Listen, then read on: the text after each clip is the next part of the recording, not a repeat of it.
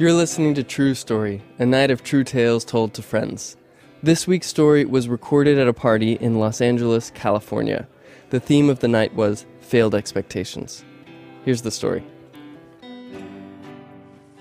So I'm lying in a hotel bed at the Radisson in Davenport, Iowa, and the next morning I'm supposed to get up and get married to the woman lying next to me.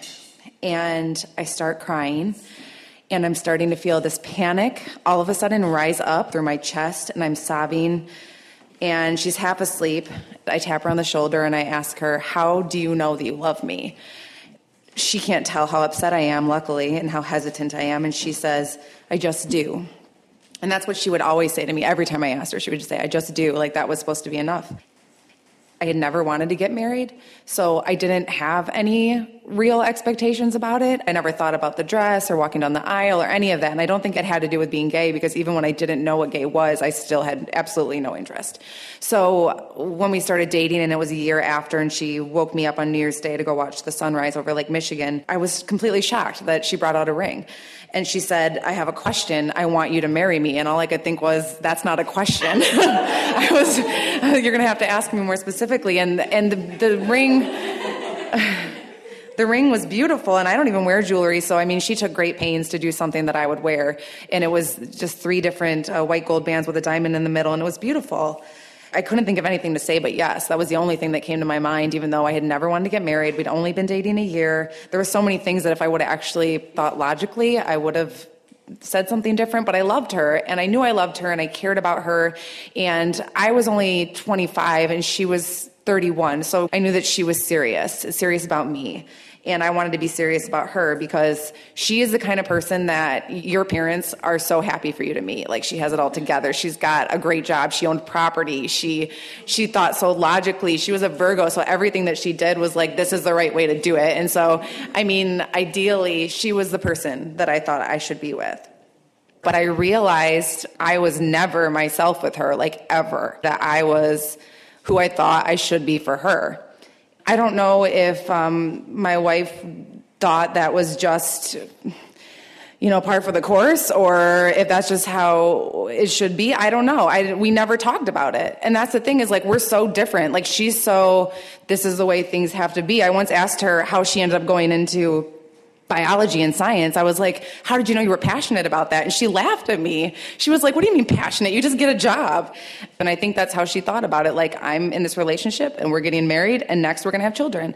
And if I didn't want to get married, I definitely didn't want to have children. And I think that all of that building pressure, all these things are supposed to be happening for me. All my friends are having children and getting married, and all of this around me. And I'm thinking, I still haven't been, to Europe. I still haven't finished my novel. I have all these things that I want to do, and I feel like I can't. I feel trapped. And so basically I combusted.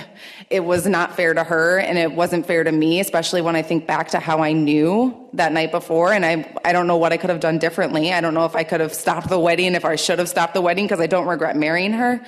And I know she doesn't regret marrying me, but I didn't expect, in a word, to be a soon-to-be divorcee. I didn't expect that. It was just a couple weeks ago that I had to take that ring and bring it to a jewelry shop and try to sell it. I thought it was going to be like a really easy exchange, and I would just go in there and they would say this much money, and like a pawn TV reality show where they just, throw out a number to you and you say, fine, take it. But the woman, she actually, I don't even know how she knew what it was, but she said, "How's your heart?" And I was like, I'm about to break down in this jewelry store. Like, don't do this to me. This is terrible, because I do love her. Not the woman in the jewelry store. I loved my wife. I loved her. And when I think about the failure and the expectations that I had, I think back to the night when I started to have those feelings. And I asked her, I said, "Do you remember?" We talked the other day, and I said, "Do you remember when I was crying the night before our wedding?" And she said, "Yes." And I said, "Well, I think that was more serious than I put on, that there were, that I was expecting that this might happen." And she said, "That's fucked." And I was like, it is kind of fucked. I didn't know what I was supposed to do. I mean, I was so young, and I felt I was supposed to be doing that, even though something in me said this isn't right. The day itself was beautiful, and we had, all of our friends and our family, and it probably will remain one of the best days of my life, because who doesn't want everyone that you love standing around you and dancing with you and smiling at you and telling you how beautiful you look and celebrating you. especially when you never have all those people together in one room, and I'll probably never have them again in one room ever again.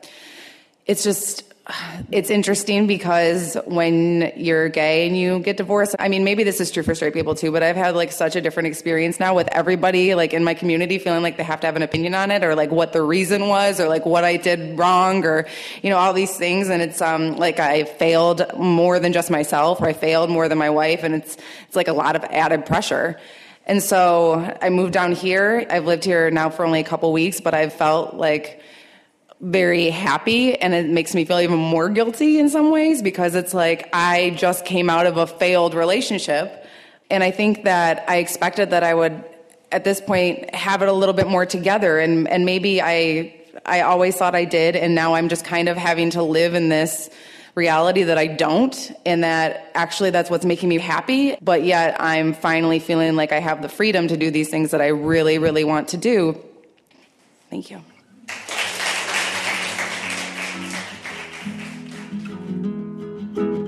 Coming up next on True Story. I suddenly felt myself in the room and this Motel 6 crack open and felt like this deep chasm of darkness and meaninglessness and what does it all mean? And my 12-year-old self was just like, oh my God, what am I in for? True Story is produced by Xandra Clark, Daniel Steinbach, Kevin Townsend, and me, Will Rogers. Our theme music is by Daniel Steinbach.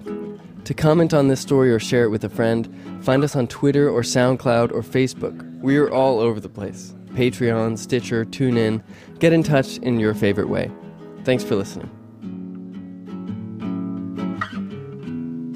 Everyone, I hardly know you, but when something comes and grabs a hold, take the hands that open up.